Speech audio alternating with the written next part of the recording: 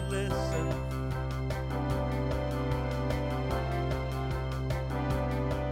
This will brighten your day as you hear the things we say. Stay and listen.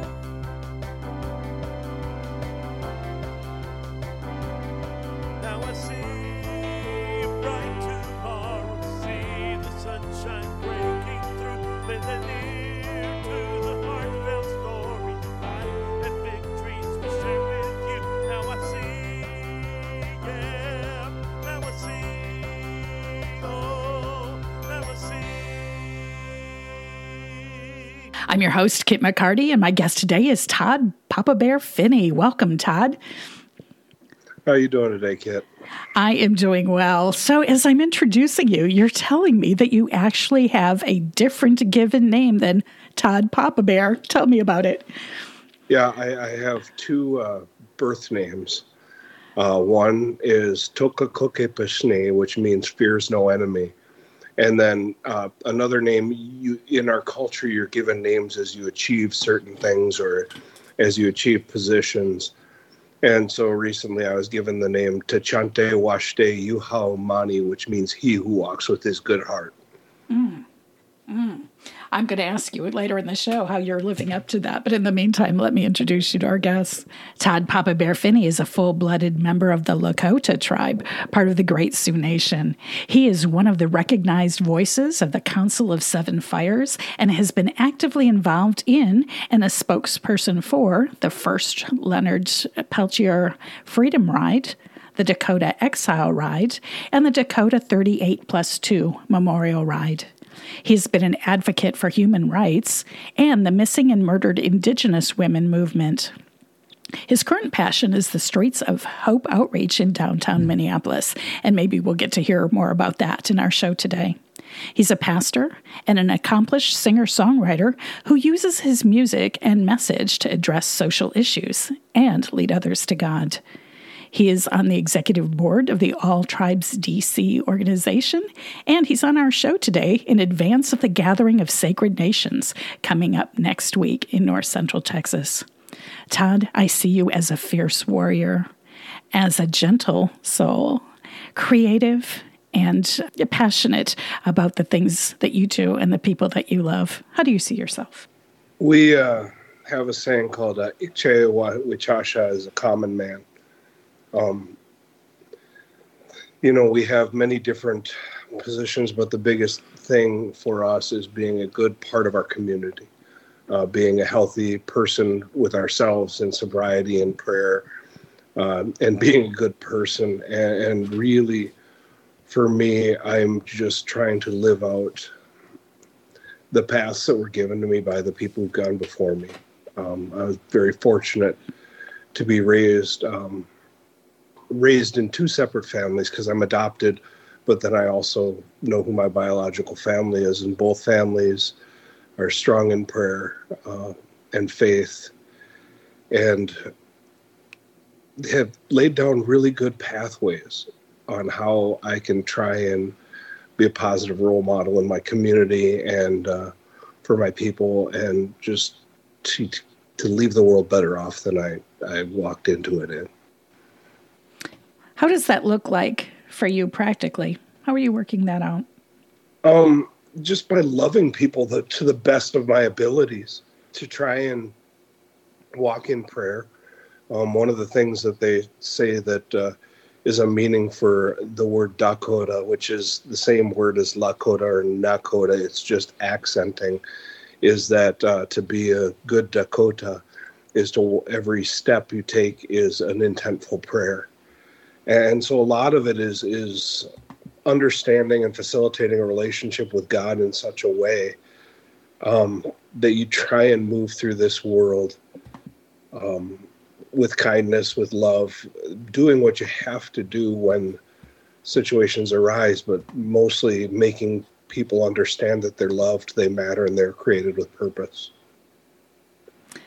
That's so interesting to me that you're camping on love, because I think very often people consider Indigenous tribes, especially the Sioux, as a warring nation. When did that change for you? We've actually always we've always been a very hospitable people, except for to those we were attacked by. Of course. We actually helped facilitate treaties all across the continent before the population crush began. And we had a whole new people coming and pushing everybody together, in westward expansion. So, one of the other translations that the Southern tribes will tell you that Dakota means is brother who will die for you. Sweet. And so at the core of our belief systems was always being a good family member. It's we have a word sentence that says Mitakuye Oyasin, which means we are all related. And it actually translates to we all come from the same originating point.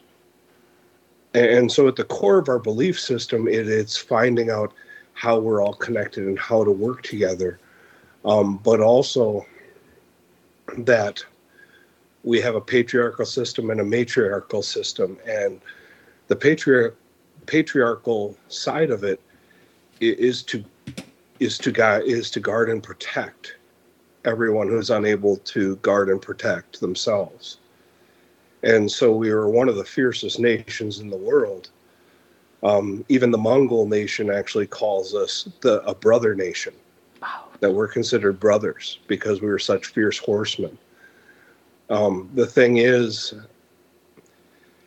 even in our war at its most basic states, we still had these things like counting coup. And what counting coup was is getting another warrior to a fatal strike and taking your weapon and tapping them on the head with the weapon and then praying over them and sparing their lives. Wow. And you would actually send them to the sidelines out of the battle. And if they returned to the battle, they would be destroyed. But when they went to the sidelines, the women would actually come up to them with these things called watecha, which literally means to-go plate.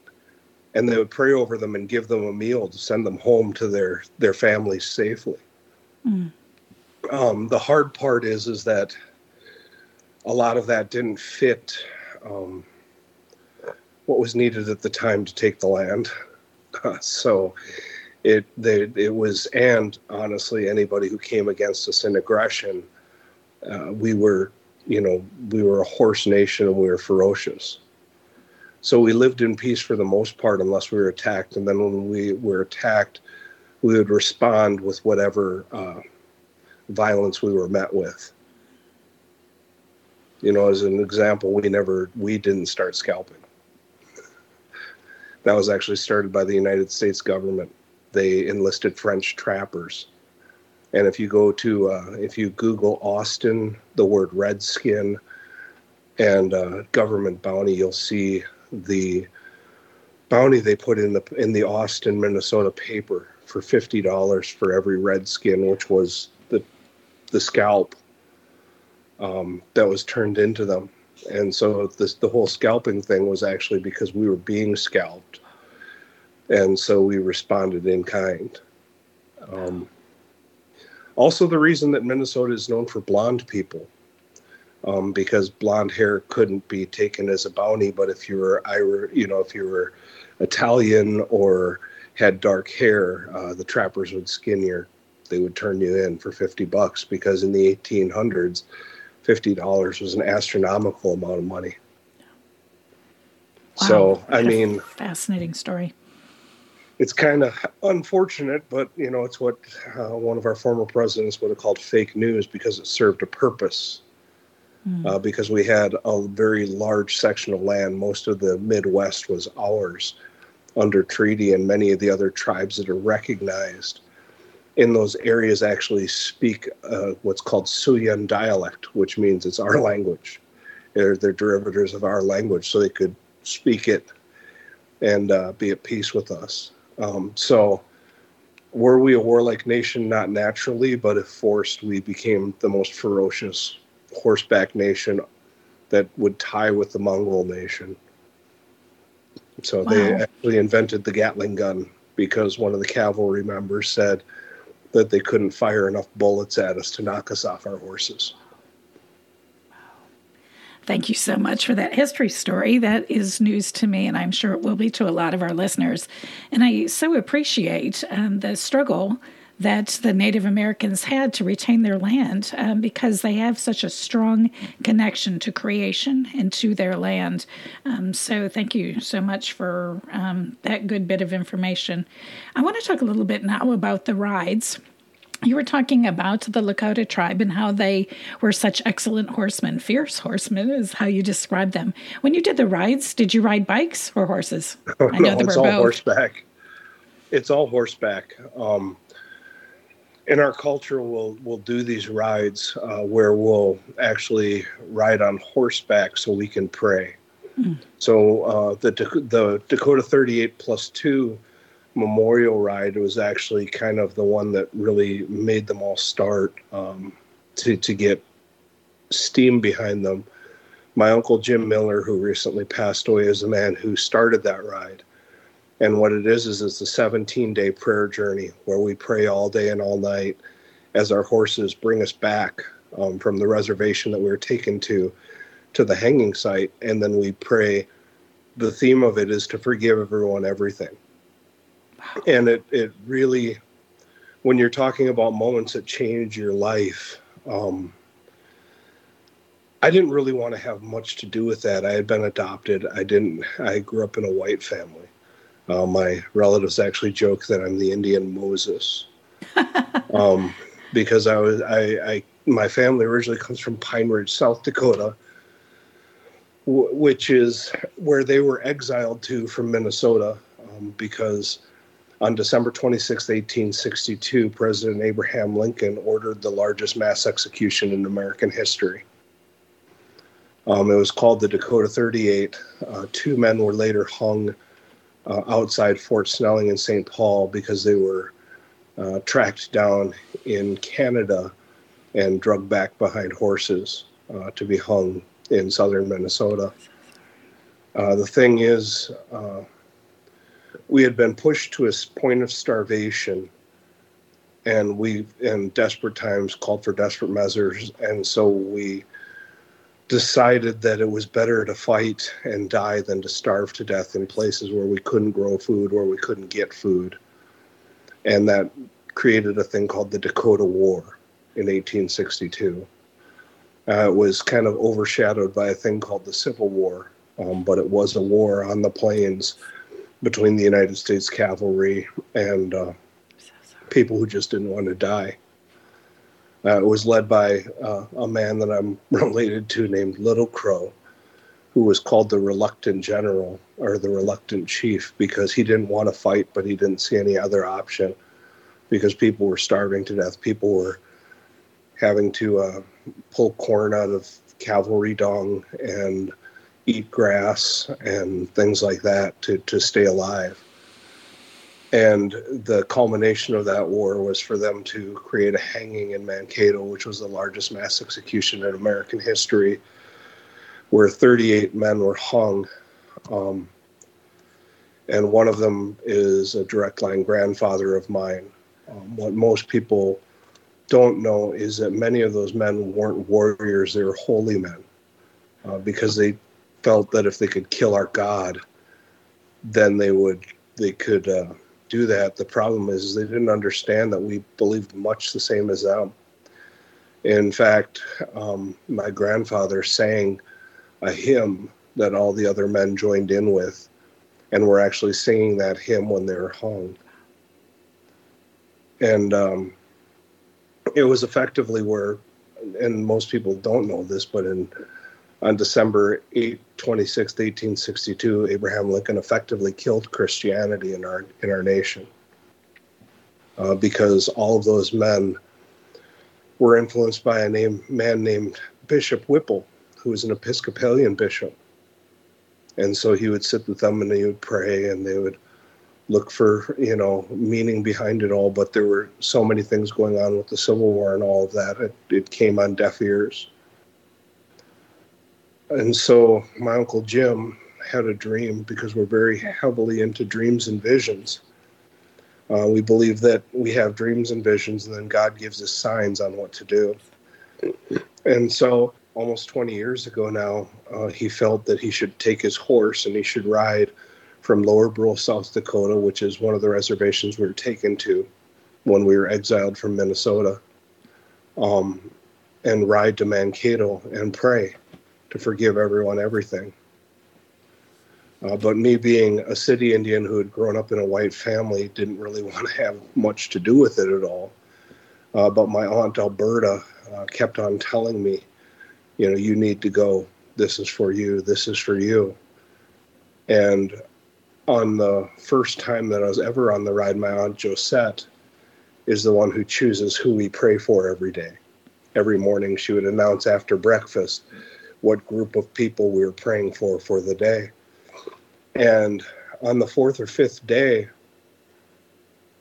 I found myself getting disturbed because she would be praying for all the poor, and then she would be praying for all of the people who don't know themselves, and all of these people that weren't us.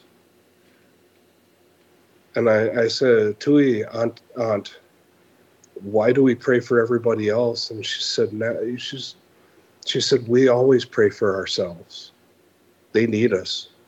So all of our prayers on this ride are for everyone that's not us. We're here to forgive everyone everything. We're not here to pray for ourselves. We have our prayers. They need our prayers. So good. And I remember just being perplexed with that because for those who don't know, because we fought the government most ferociously, we've been punished the worst. So like where I'm from, the average household income is $12,500 a year. The average household is 7 people in a 12 by 12 in your average trailer home.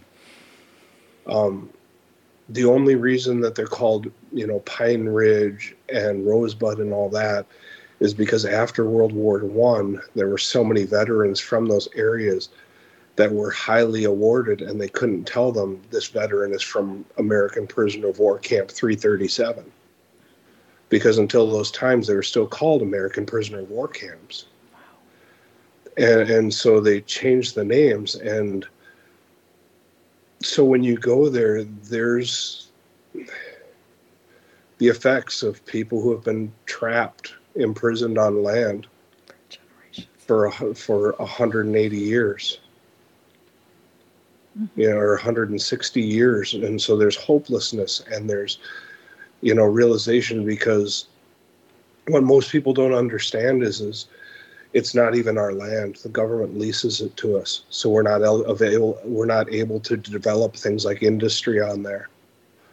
One of the little known facts about that is before the car companies went to Mexico, they actually asked if they could start putting the factories in reservation property. And because we don't own our property, they had to go to the American government. The American government said no. And so they went to Mexico instead of staying inside the borders of the United States.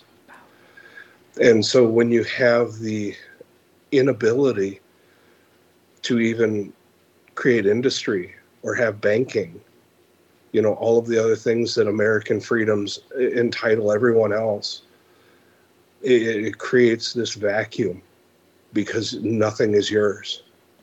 The land you don't live on is yours. The things you don't buy aren't yours because you don't have the ability to create an industry. Even though we're now doing agricultural things, because we had to develop how to develop agriculture on land that was made that you really couldn't grow anything on.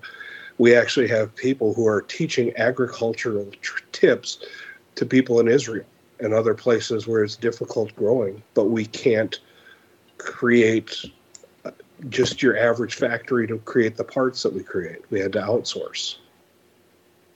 And so to sit there and pray for other people, to realize that, my Aunt Josette has spent all of her lives on reservations, and she was more concerned for those 17 days about everyone else in the world than us, because we already had prayer that bent my mind and it bent my faith, and it started walking me in such a way where I just, you hear those things about attitude of gratitude and you just walk in it as best you can, because by all rights, my Uncle Jim was an honored Vietnam veteran who got forgotten on the reservation. I'm so sorry. But he had a vision, and he had prayer, and he had the wisdom to go to his elders and seek that knowledge. And it became the most influential horse ride in the world. It became a movement from one forgotten Vietnam veteran just saying, I'm going to ride my horse and pray. We've been in magazines in China, in France, in Germany, and everybody is curious on why would we pray? Why would we just stay in prayer? And so we're able to tell them, because that's the only place we can be. That's the only place we can get close to God. That's the only place we can understand our purposes in these worlds. Whether it's an Indian world and an industrialized world, anything. That without a relationship to God, we're lost. And to have that come out of so many of my relatives who have every reason to be mad at the world. Like every legitimate reason. And they are some of the most peaceful, loving, caring people who will give you stuff off of their own dinner plate, just because they know that they have this relationship with God that can't be broken, that no matter what happens, they will not lose their relationship with God. And so it's stuff like that helped me understand who I am, because I was a city Indian. I didn't want to have anything to do with that stuff. I didn't ride horses. I rode a bus. I didn't have long hair. I had a high top fade. I didn't understand that our hair is sacred. I didn't understand that all of these things. And for anyone who has any questions about that, Jesus was a Nazarite. He never cut his hair. Nazarites never laid a razor to any part of their body. And Jesus of Nazareth was a Nazarite. It wasn't until the Roman army said short hair was better in battle that people started cutting their hair. And it was interesting because when my grandma argued with me, because in our culture, people of influence have to have braids because it's sacredness, because there's 3 strands to remind us that we should always be connected, that we are mind, body, and soul, and that we should always be connected. And that's why it's always at the base of our head, because it's where our soul meets our body. And, it perplexed me, because the first time she ever braided my hair, she yelled at me, said, grow your hair out I didn't want to. It's hot. It's uncomfortable. And she yelled at me and she said, don't grow your hair out for you. Grow it out for all the people who were forced to cut theirs. Mm. Mm. And then I hemmed and hawed, but still grew my hair out.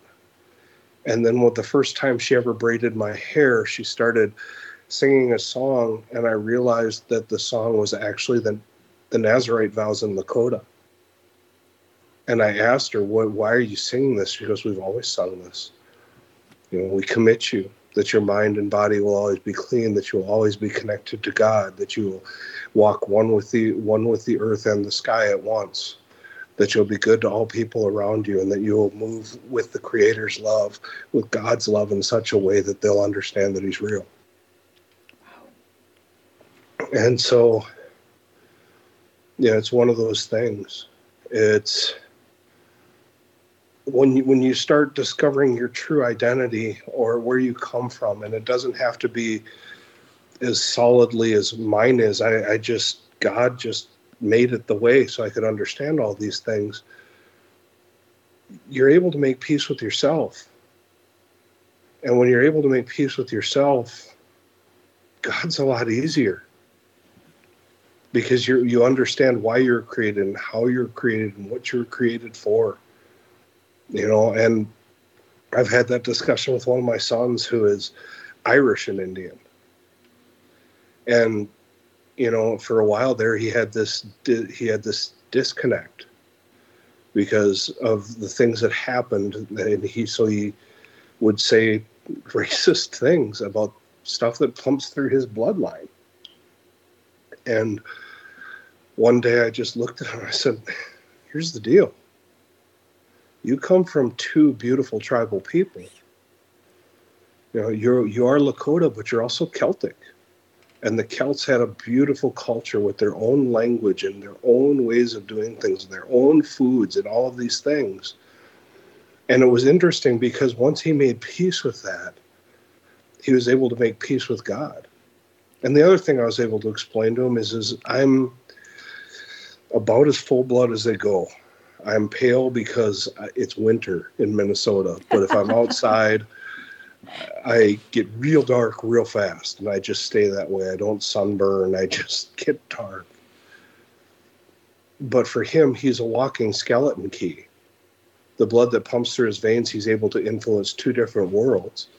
And that's what I think the most beautiful part of America is that people don't understand is it was a melting pot, but it was a melting pot where we could re-identify with our culture. All of the different places we came from. And there are so many people that are walking skeleton keys that don't realize it. My wife's German. And when she was praying she went to a mission trip to Germany. And when she started praying in Germany, one of my friends that went with her goes, that sounds just like when Papabear prays. And it started getting us thinking because she's German heritage, and she was on her own soil.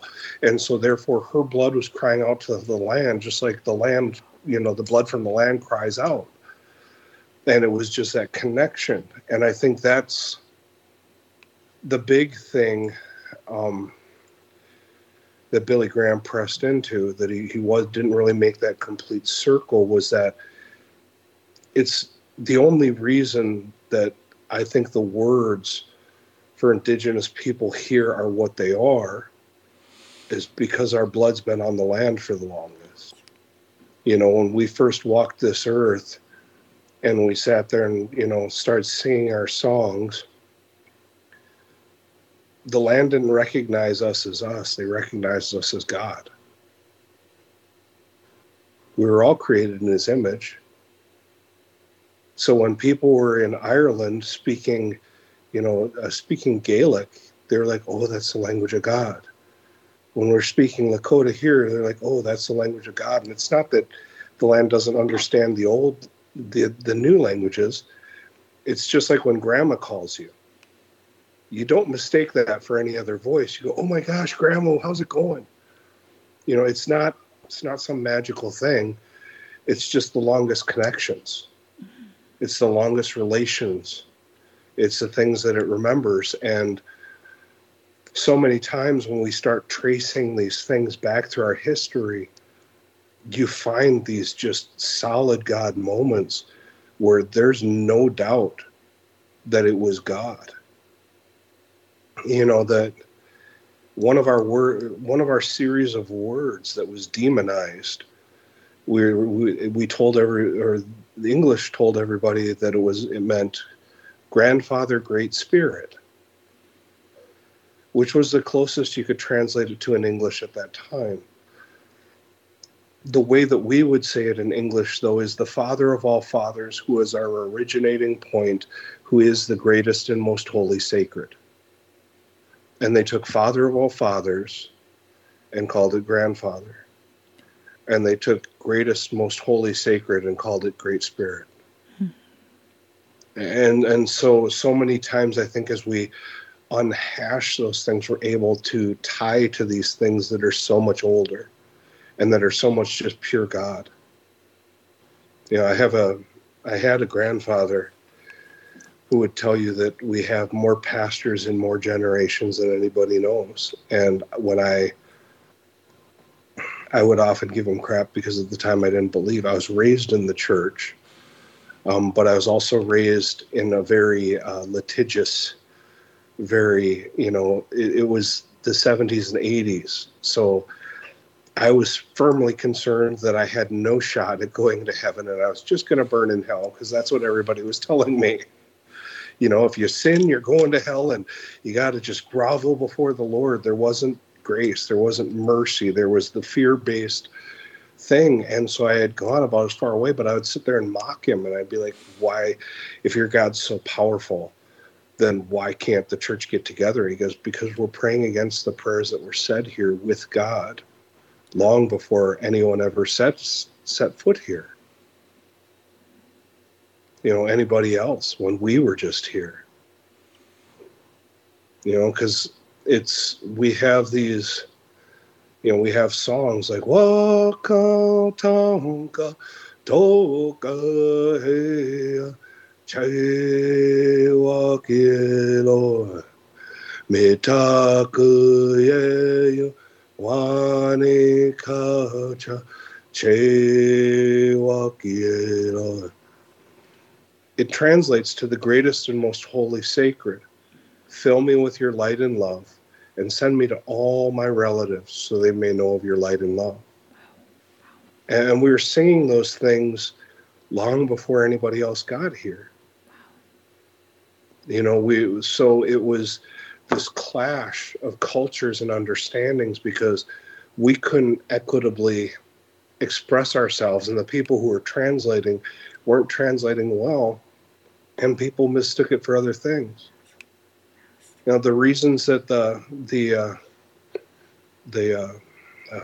missionaries thought we were demonic is because we could call rain from the heavens and we could move the storms and skies because we believed if we talked to God, he would hear us. And when they came there, well, that's what demons do. But if I remember correctly, Jesus calmed the storms. Elijah stopped a drought. And so there was this disconnect because we looked so much different. But at the same right, the United States Constitution is actually based on the first section of the Haudenosaunee Great Law of Peace, which most people recognize as the Iroquois Confederacy. But it's also the first document that actually starts the way we would start it. Everything else was I, King George, I, Queen such and such. But we've always been about Mitakuye Yasin, that we're all related. We all come from the same originating point. Or as the Iroquois would say it, we the people. I am loving that. Thank you so much, Papabear, for this great history lesson. We're going to take a break right now. When we come back, we're going to talk with Papabear about what the future is for his people and for All Tribes DC.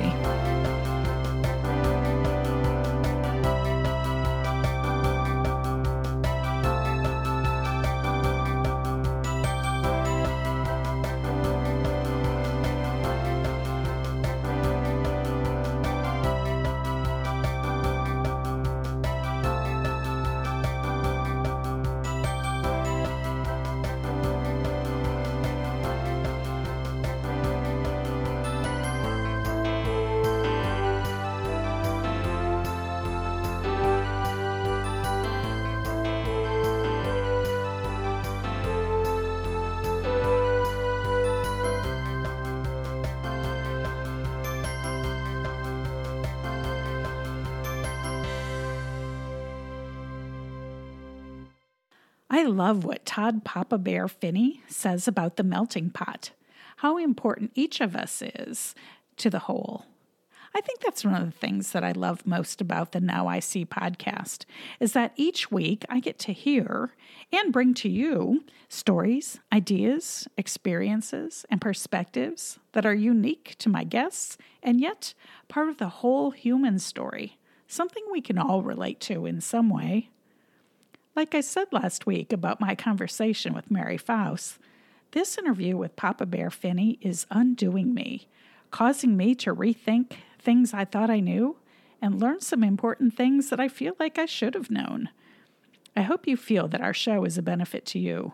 And if you do, please like, subscribe, rate, and review, and share this show with your friends. Be sure to read our show notes today for more information about Papabear and his leadership with All Tribes DC, as well as his work in the inner city of Minneapolis. And check out our socials at NowICPod for information about the upcoming gathering of Sacred Nations April 5th through 7th in North Central Texas, at which you'll be able to meet Mary and Papabear. Let me also remind you of one of our earliest recorded conversations with Dr. Dale Sims about his experience living with Native Americans in New Mexico in his autobiographical book, Dust of a Distant Mesa.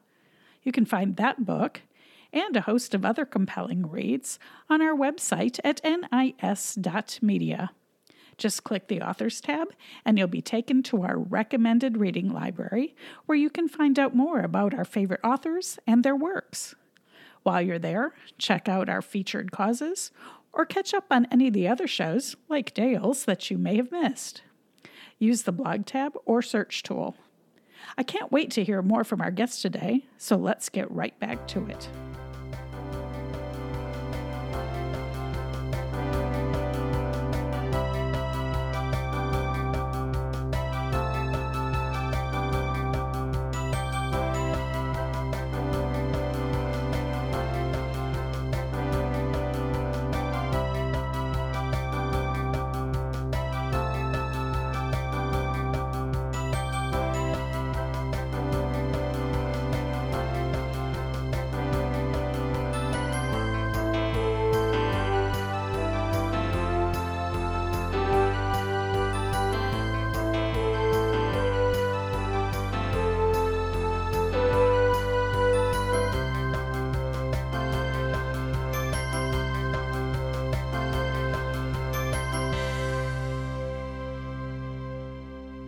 I'm your host, Kit McCarty, and I am back with our guest today, Todd Papabear Finney.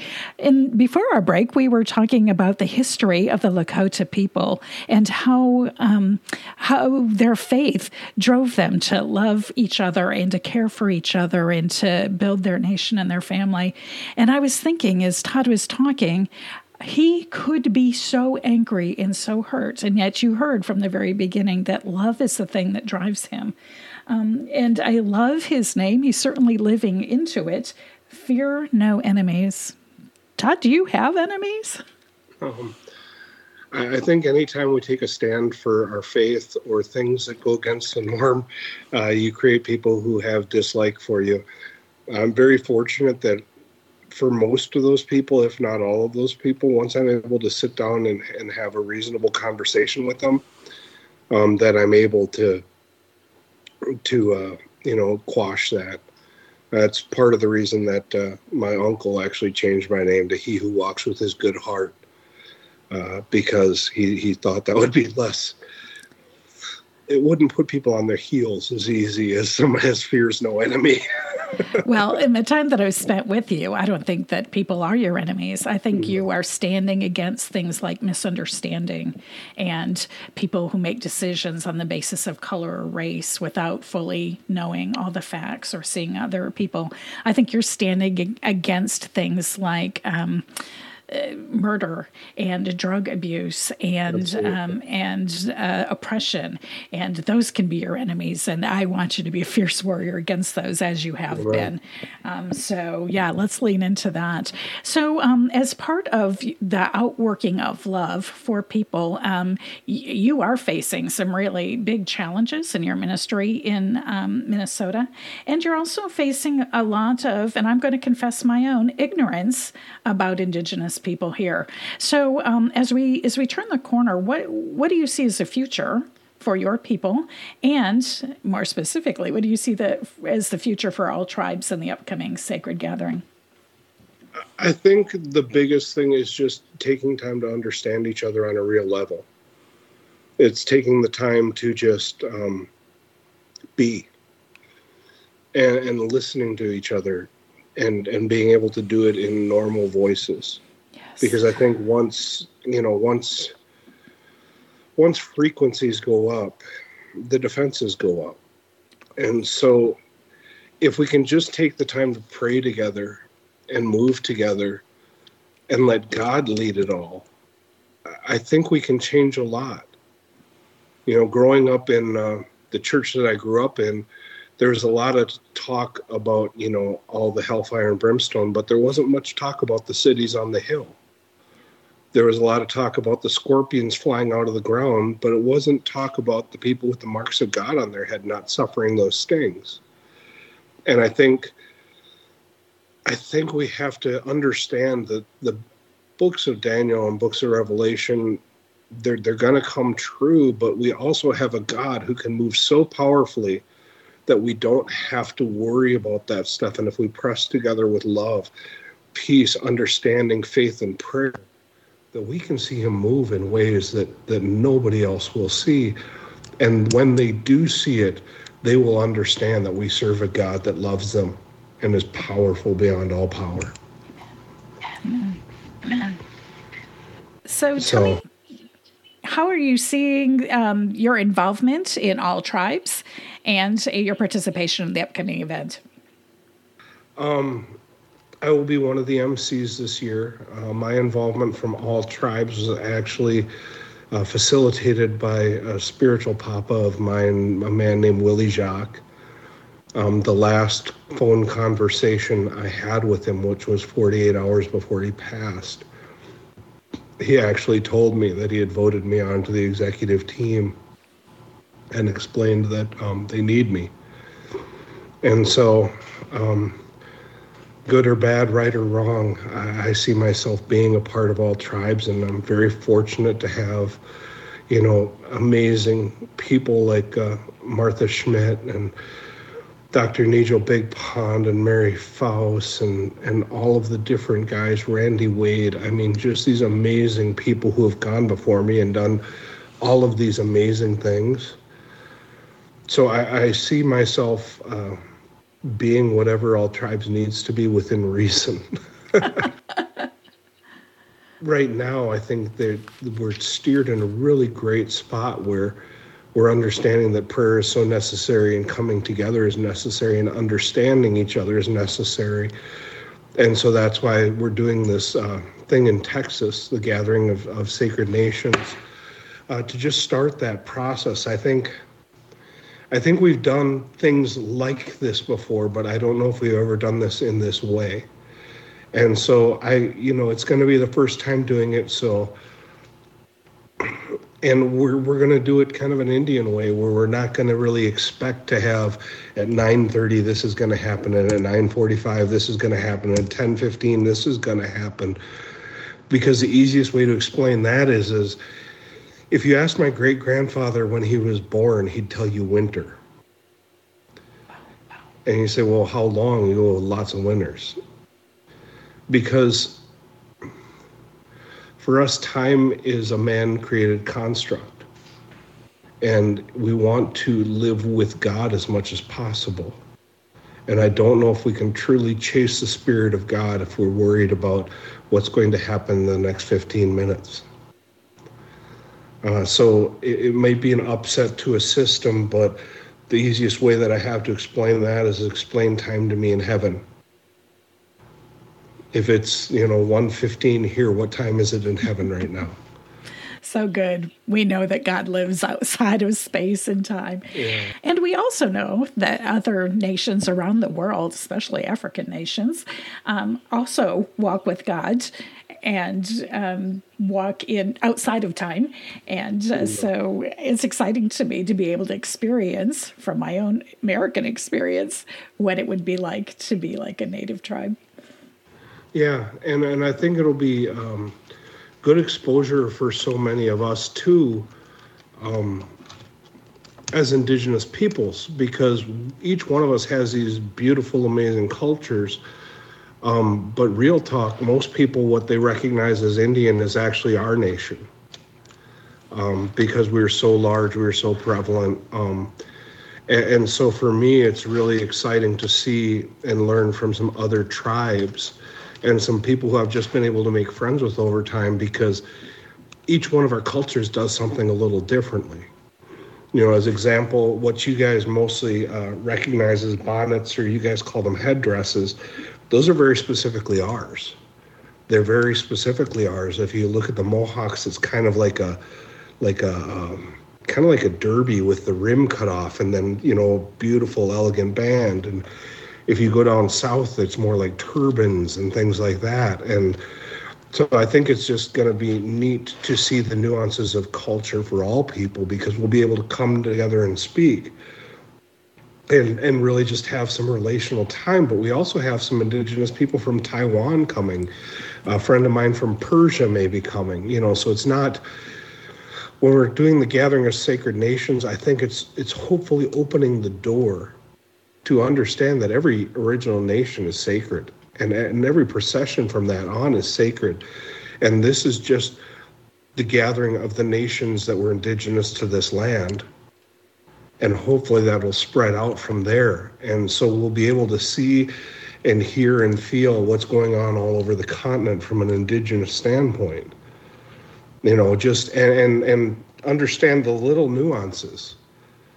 Like one of my favorite things right now is explaining to Mexican people that they're tribal. They are. Most people don't know that Mexico was actually a nation, that the Mexican people were a tribal nation, that when the Spaniards came in, they created countries much like Spain, but the Mexican tribes were actually very, very pretty good size. And they traveled all along southern, the southern states, southern borders, and deep down into Mexico City. And they had their own language and their own culture and all of that stuff. And so it's just on the simplest form. One of my friend's daughters said, well, you guys get a month to celebrate, but we don't. I said, honey, you're Mexican. And she goes, yeah, well, there's no Mexican month. I said, honey, you're Native American. I said, Native American month is your month to celebrate. No, we're Mexican. No, that was part of divide and conquer. They didn't want you to identify, because if the Mexican nation had joined up with our nation and they weren't able to divide us, nobody would be speaking Spanish or English right now.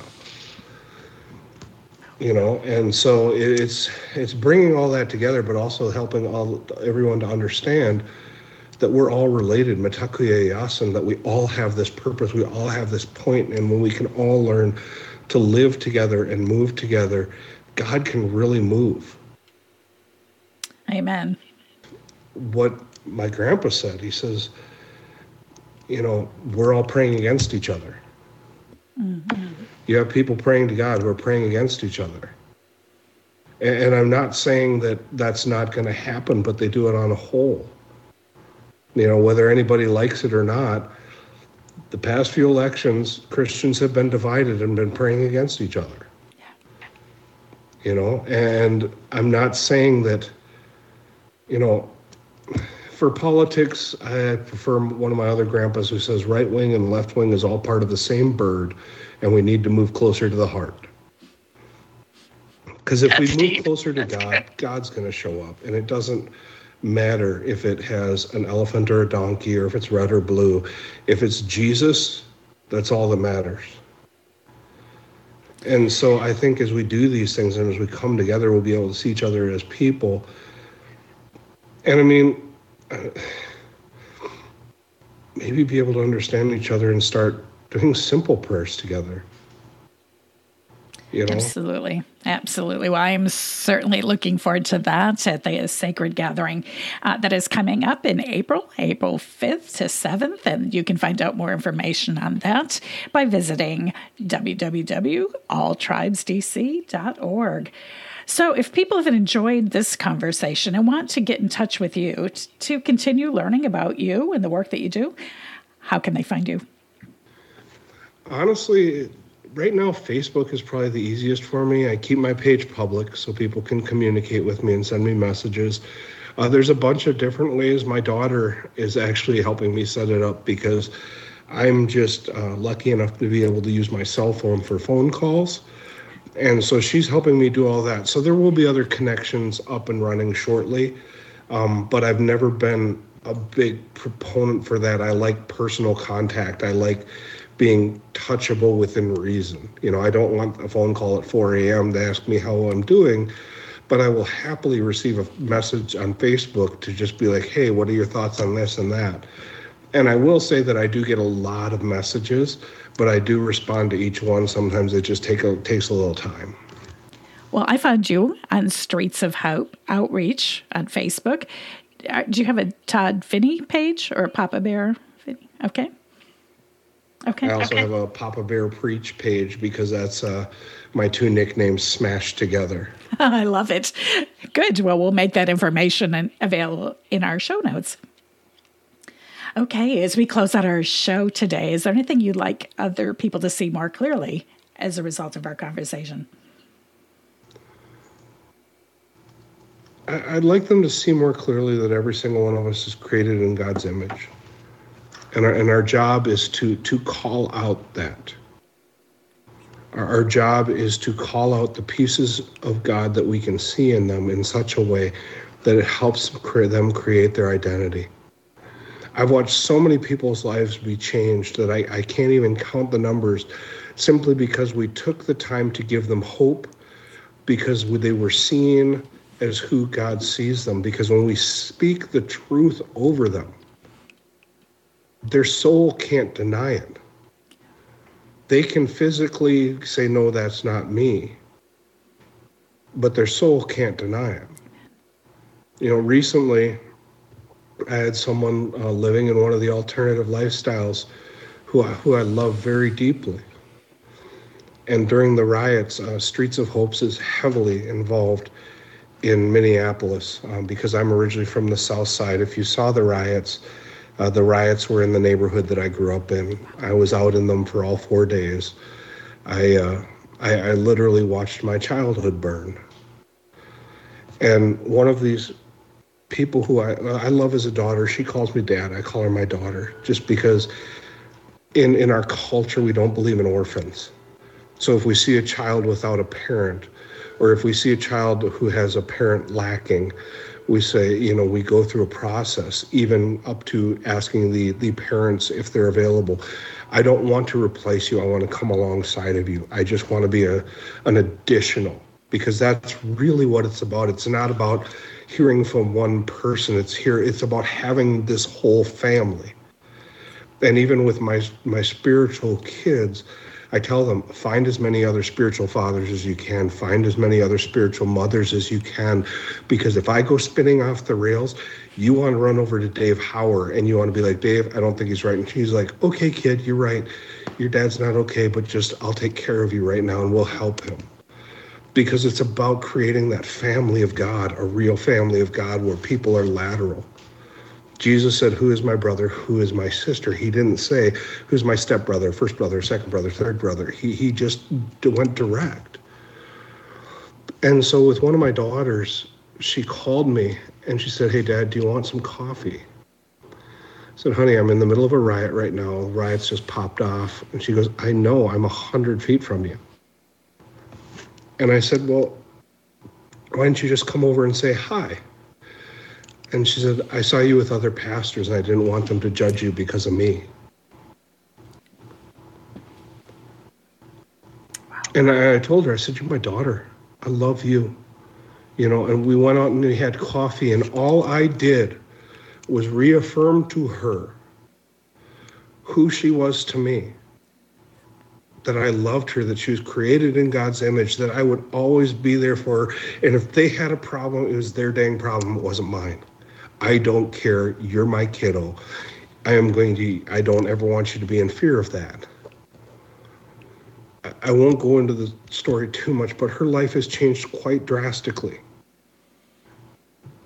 She now identifies as a woman again, and she's dating a man. And it wasn't because I sat there. She knew that I disagreed with where she was and what she was doing. But I'll also tell you this. At one point, she wanted to get married, and she asked me if I would do the ceremony. I said, no, I can't, honey. You know where I stand in this, but I will help you find somebody. And 2 days later, she broke it off with the person that she was supposed to marry. And I actually had the realization that if I had said, no, I'm not coming, she probably would have done it just out of rebellion. And so it's one of those things where just take the time to see everyone around you as God made them. And whatever God tells you to tell them that is truly God, that they're created in God's image, that he loves them, that he would sacrifice anything for them to just be close to him. Create that connection to anyone around you, because it's not your job to fix them. Billy Graham said it best when he said, it is God's job to judge, it's the Holy Spirit's job to convict, and it is my job to love. And if we start acting like Jesus did, if we start truly loving people in such a way that we know, that they know, that even though we may disagree with where they're at or what they're doing, but we will love them, we will hug them, we will tell them that they matter, and we will pray over them, I think we could see a change in the world so much faster than we really believe it could happen. Absolutely. And I love what you said at the very beginning. We are all coming from the same point. And that has certainly been the vision of your life and the outworking of the work that you do. And I'm so, so grateful for that. Thank you for that powerful story. Good reminder. Well, this has been such an important conversation, and I'm so glad you made time to have that with me today. I can't wait to share this with my listeners and listeners. We'll see you again next week. Sounds good. We're so glad you were able to join us for today's eye-opening interview. You can find out more about our guest today by reading our show notes or visiting our website at nis.media. You can also find us on Facebook, Twitter, and Instagram.